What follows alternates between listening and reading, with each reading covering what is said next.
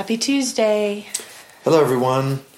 It's the 18th of December, and we are still in Colorado enjoying the glory of the sun and the blue skies. Yes, and the cool air. It is cool. It, in fact, is not cold, though. This is probably some of the warmest Decembers we've ever seen up here. Mm-hmm. We did get to have a little bit of snow come in, and that was nice. We're at 9,000 feet, a little above 9,000 feet where our house is, so you can pretty much count on there being snow, but up this high, but not necessarily every part is covered. So we got a nice little dusting that covered up any spot that wasn't, and that kind of thing. So that was nice. It was beautiful. It was like a blizzard for a bit, and then it got blue sky, and then it got 45 degrees, and now it's really pretty out there. So. It is Colorado blue sky. Very, very nice. So we've had a lovely time here, resting and relaxing and working on all things coming up here, winter tea and new books and all that fun stuff. So we're happy to be chatting with you all today. Yes, we just started a new blog series called Pillared Passages. So if you're a blog reader, you can check that out on the website now. And if you're on Instagram, we'll be doing some things on Instagram related to it. So there is an account called Pillared Passages, and you can join that to get updates and just some different fun things we'll be doing along the way. We're really looking forward to the Gregorian New Year. Going to be having a nice celebration in Bixby. Yes. And lots going on there. And we're very excited about 2019. Feel like Papa has much in his heart for this year. And so it's going to be amazing. And we're just grateful for every moment that we get to be a part of this glorious kingdom. Yes. Lots of adventure awaits. So one of the things that Papa was saying to me today, as we were just looking at some things we've been talking about, Ma and I, and also with some of the leaders around the world, is just really realizing what an incredibly large call that we have, and how easy it would be to be overwhelmed by it. And just looking at the number of people and the number of strongholds that need to be dismantled, the number of people that need to be reached, and for the relationship with God to be seen, and for the religion to pass away and be replaced with a true relationship with the living God through Jesus. And sometimes I see that and I get very excited, and sometimes I see that and I get overwhelmed, and I say, goodness, Papa, how is this even possible? It isn't. It's completely impossible. But I know that you're the God that is the impossible. And anyway, Papa just keeps saying, just looking at time and just reminding us and encouraging us that time is not what we see on a calendar. Time is not what we see on a watch. These are the moments of choice, and that what God can do through us, we may have seen take decades or centuries in the past, but now God can do these things in a single day. And so there's these moments of just receiving. There's this moment of inhale where we're receiving from God, and we're inhaling all of the things that He's saying. And some of those times, they're very fruitful, and it's very clear. Oh my goodness, look at what God's doing. But other times it's like, gosh, Lord, what's going on? Are we doing anything?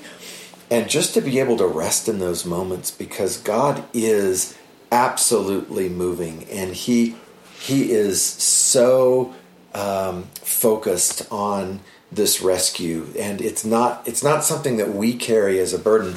It's something that He holds in His hands. And so we are so privileged to be able to walk the journey, rest knowing that He is going to reach every single person that needs to be reached. He's going to dismantle through us every single stronghold of selfishness that needs to be dismantled, so that love can flood the world, and that what may seem overwhelming is going to be done. So it's this beautiful balance between knowing that He is doing a mighty work through us, and it's something that we do take very seriously. It is such a privilege to be a part of. But we also get to savor the moments in between. Everything that we do with every moment of every day is fruit-bearing, and God is not wasting any time. And when He carries the burden, we're always in a place of rest.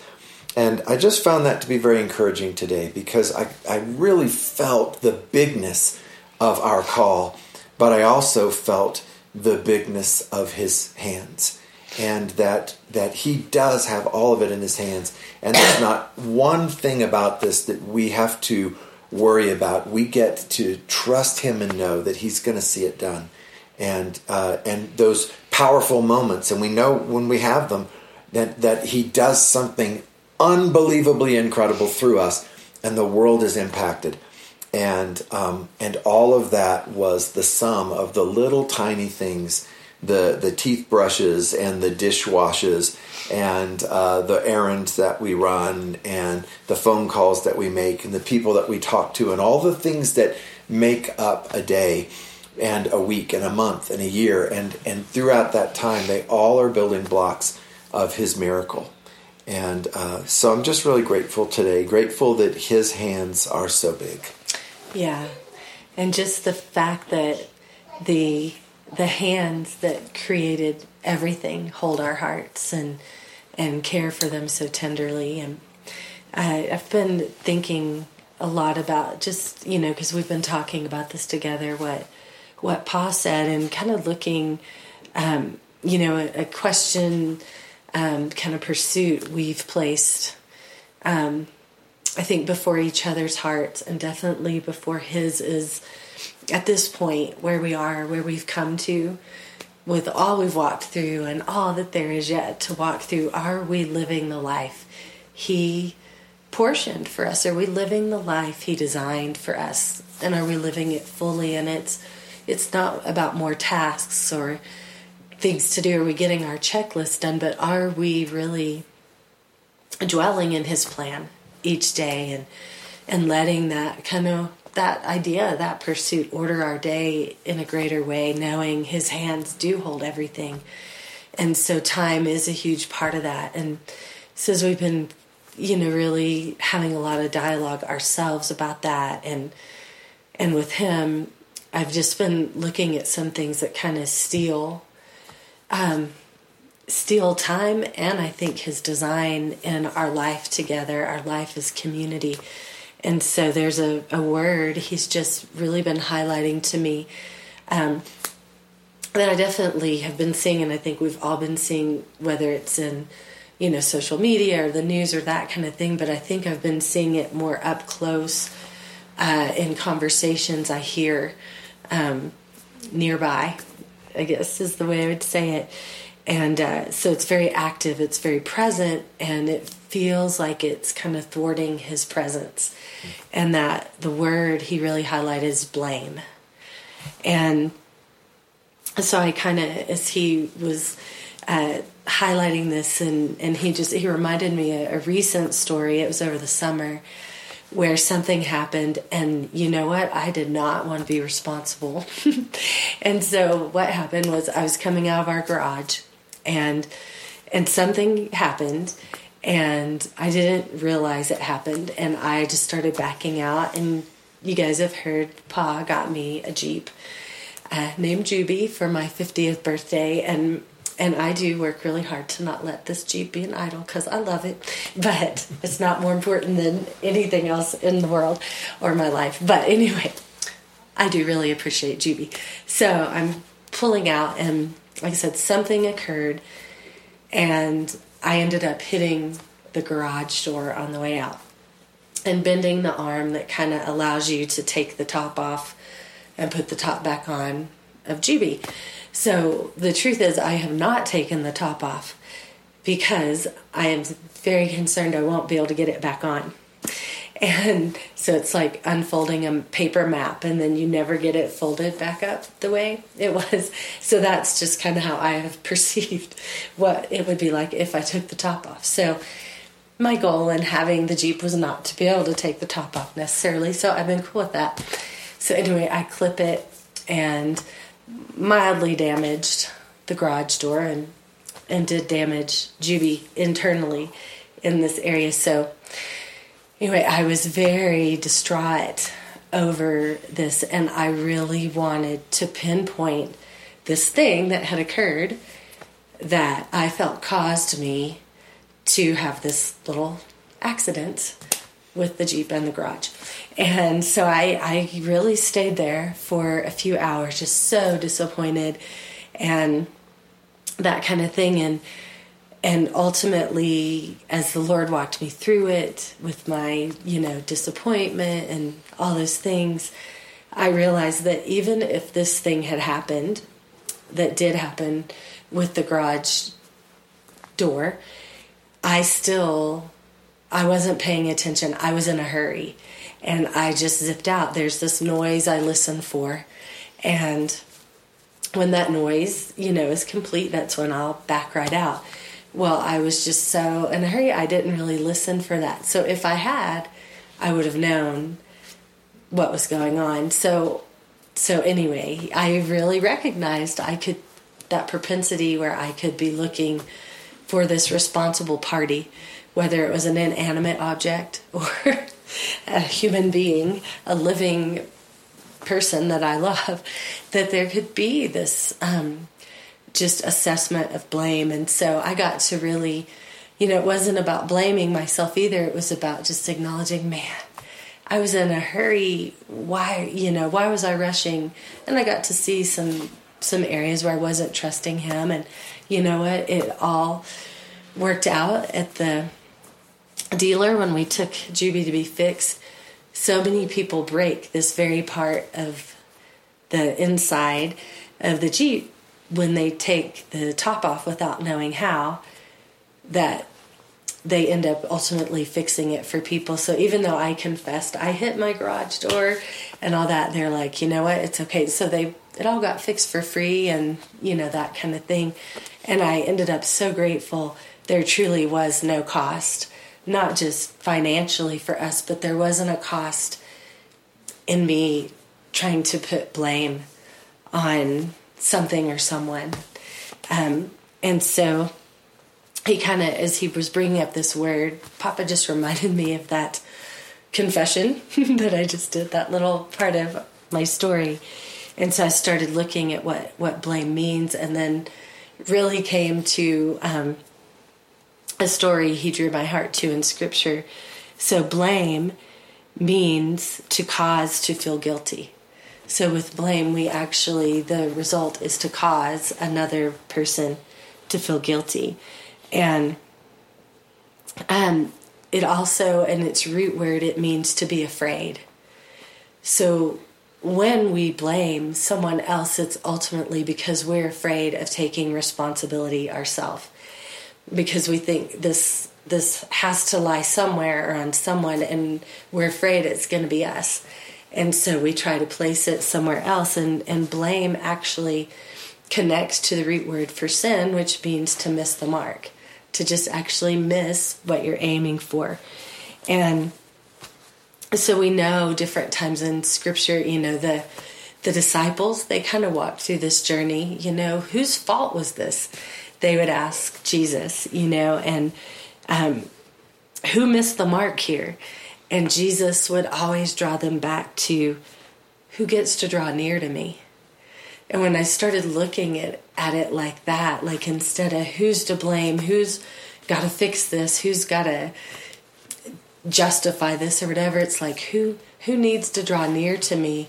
I'm so grateful when that's me now. It's like, wow, that's it. Even if I miss, I just get to draw near to you. That's my consequence, is drawing near to the Lord. That's pretty amazing. And so just even thinking through, I was rereading the story of Martha and Mary, and Mary comes and she sits at Jesus' feet. And I've always been struck at that story because, we've made it a lot about Mary needed to be at his feet and that kind of thing. But I wonder if Jesus didn't need to sit, like if he didn't need to rest. And that's what they really had the invitation to offer him, was rest. And so here's this moment, and Martha, comes in, and one of the ways Jesus was resting was just this dialogue he was having with Mary, just this interaction, this relationship. Like he rests, I think he rests so much in his relationship with us when he has someone who will sit at his feet, who will sit with him and just talk things through and talk things out, and that comes in peace. I come in peace to have this conversation with you. No matter what all we need to talk about, I come in peace for it. I don't come in war for this conversation with you. I come in peace because of our relationship. And that's how Mary came. She came in peace. And then Martha, has this moment where she doesn't feel like Mary is, pulling her weight. And she's feeling lost. She's feeling deficient. She's feeling lack. And it's not because everything she needs isn't there. It's because she won't receive it, because she's chosen something different. So she comes, and Jesus is sitting, and we know in the story she basically stands over him, and she actually says, "Do you not care?" to the Lord. "Do you not care?" And, I think what she really was saying, she felt he didn't care about, was that her expectations weren't met. And we can do that too. We can stand right where he's sitting and basically say, "You didn't meet my expectations," and miss the extravagance that he's truly offering and the expectancy he has when we come just so open and willing to receive what's in his heart. And, then there was the disciples in the boat with the storm, and they say to him, "Master, do you not care? Do you not care that we're afraid?" And he doesn't even address them. He addresses the storm, and he is who he is completely before them. And so it becomes not about who to blame for the storm, but who calms the storm. And he just always has that answer. So I've been for a little bit just in 1 Kings in the story of Elijah and the widow, and have gone back to read it in the context when Papa started talking to me about blame and what a siphon that is in our lives, and how, in that moment when Martha came and, was kind of looking to assess blame on Mary, but who she really was accusing was Jesus. But she's looking to blame someone for how she feels. I feel like this, it has to be someone's fault. And Jesus had to actually stop this interaction with Mary to now take care of this. And so I started looking at like that. If I'm looking for a place to lay blame, there's something he has to stop in order to deal with this in my heart. And he loves me, and he's willing to do that. He loves all of us, and he's willing to do that. But I started thinking, what does he have to pause in order to get me back, to get me drawn back to him in truth? So we're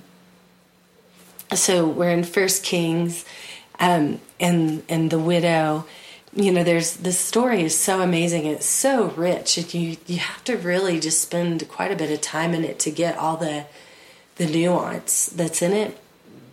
But the son of the widow has died, and the mother, is looking for someone to blame for the death. And basically, it's Elijah who she's looking to blame. And it's interesting why she feels like he would be to blame. So remember that he's come, and, she was in this place of lack. And so there's this miracle of bread and oil. And in the scripture, it says that the meal was shared with her house.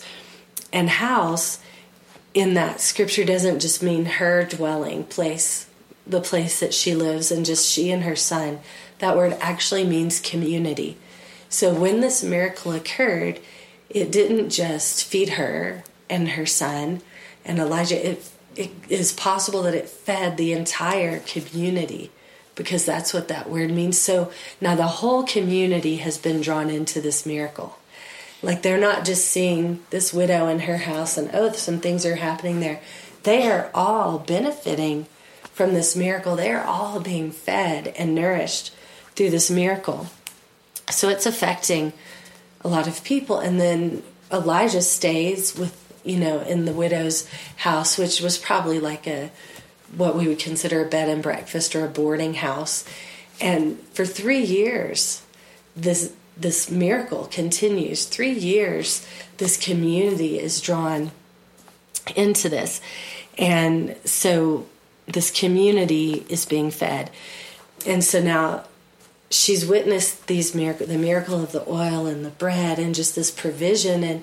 And she sees that Elijah, God is with him, and he provides for him. And what is provided to him is provided beyond him, which isn't that just God's way? Like, what he provides to us goes beyond us. And so that's all happening. And now her son dies.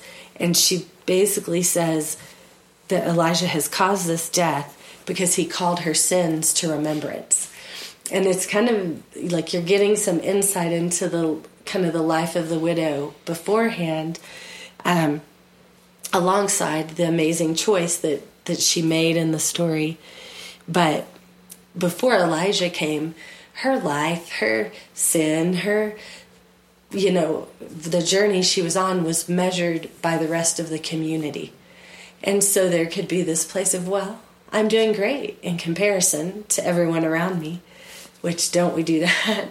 And then this man of God comes, this prophet, this man who's carrying miracles and truth and hope and all these things. And now there's a different standard that she's looking at, and she is seeing kind of clearly, Elijah's not there to say, you sinner, these are all the places you've missed. He's there to reveal a life she's invited to live, a life that's designed for her that she may not have fully chosen yet. And so her son's death and his resurrection, actually, the beauty and the benefit of those was to remind her of the gifts she had, not what she was owed. She wasn't owed her son's life. That wasn't what she was entitled to. She was given a life full of miracle, full of gift, full of provision that could be her every day. And when she tried to lay that blame on Elijah, she was basically saying those things weren't her design. That, she started focusing on her sin and it being kind of out in the open instead of the one who could take it away, the one who would draw her near. She became focused on that she had ever missed the mark instead of drawing near to his heart. And I know we do that too, and it is just the root of blame. Like, if I did something, then it means this, this, this, and this. And now, in comparison to the rest of our community, we're the bad one, or we're the broken one, or the messed up one, or the problem, or whatever it is, instead of, man, I'm the one who gets to draw near to him right now. I'm the one that gets to be nestled right up to his heart, to be reminded of what is mine every single day. Because somewhere I started looking at what was someone else's, and that kind of thing.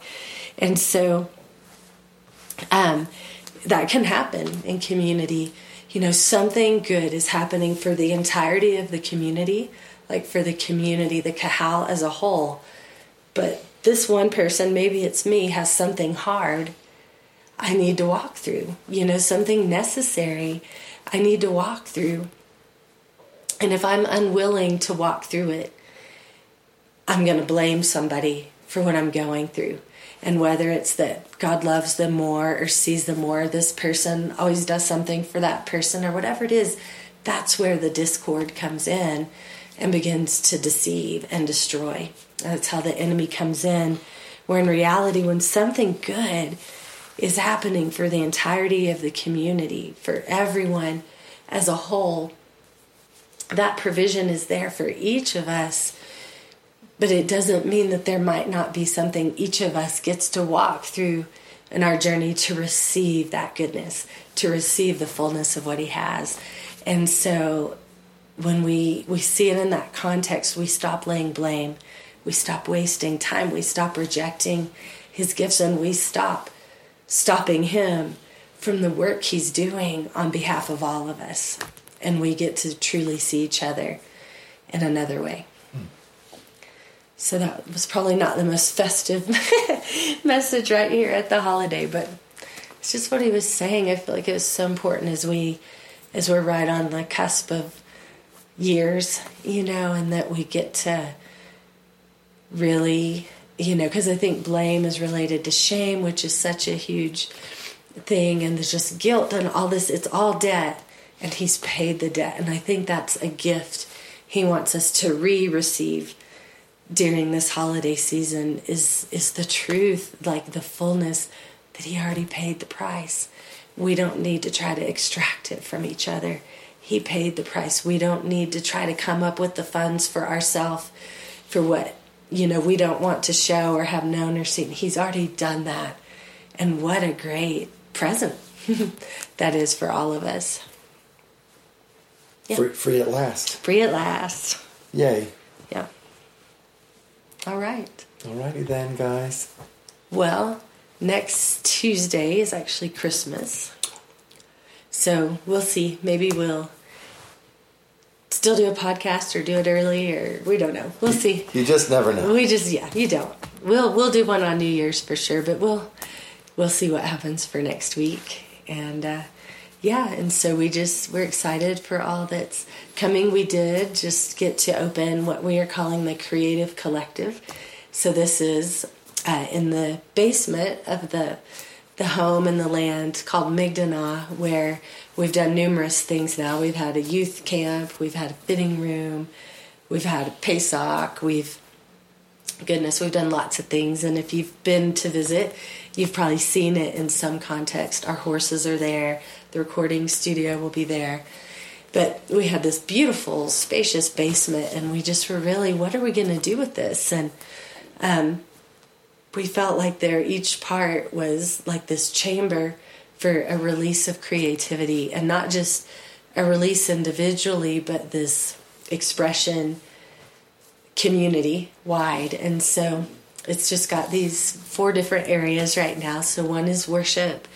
It's for the psalmists, so with instruments and sound and song and all of those things. So it's a place people can come together to express in that way. And then we have a room, it's just all about movement. So there's actually yoga classes and things that happen in there, but also there'll be dancing and just different ways that movement expresses him with and to each other. And then there's an artist room where the artists can come, and I mean that is not just painting or drawing, but it could be jewelry or engraving or wood, just all those different expressions where people can come together and collaborate and celebrate each other. And then there's a room for the authors, the writers and the poets and that kind of thing, to come together and share ideas and encourage each other in their writing and that kind of thing. So that just really opened like Sunday, I guess. So we're pretty excited about that. So sometime when you're here, if you don't live here, you'll get to come and be part of that. And so there's always something that seems to be happening, even when it seems like nothing's happening. That's for sure. It is definitely a lot happening, and we're grateful for it. Yeah.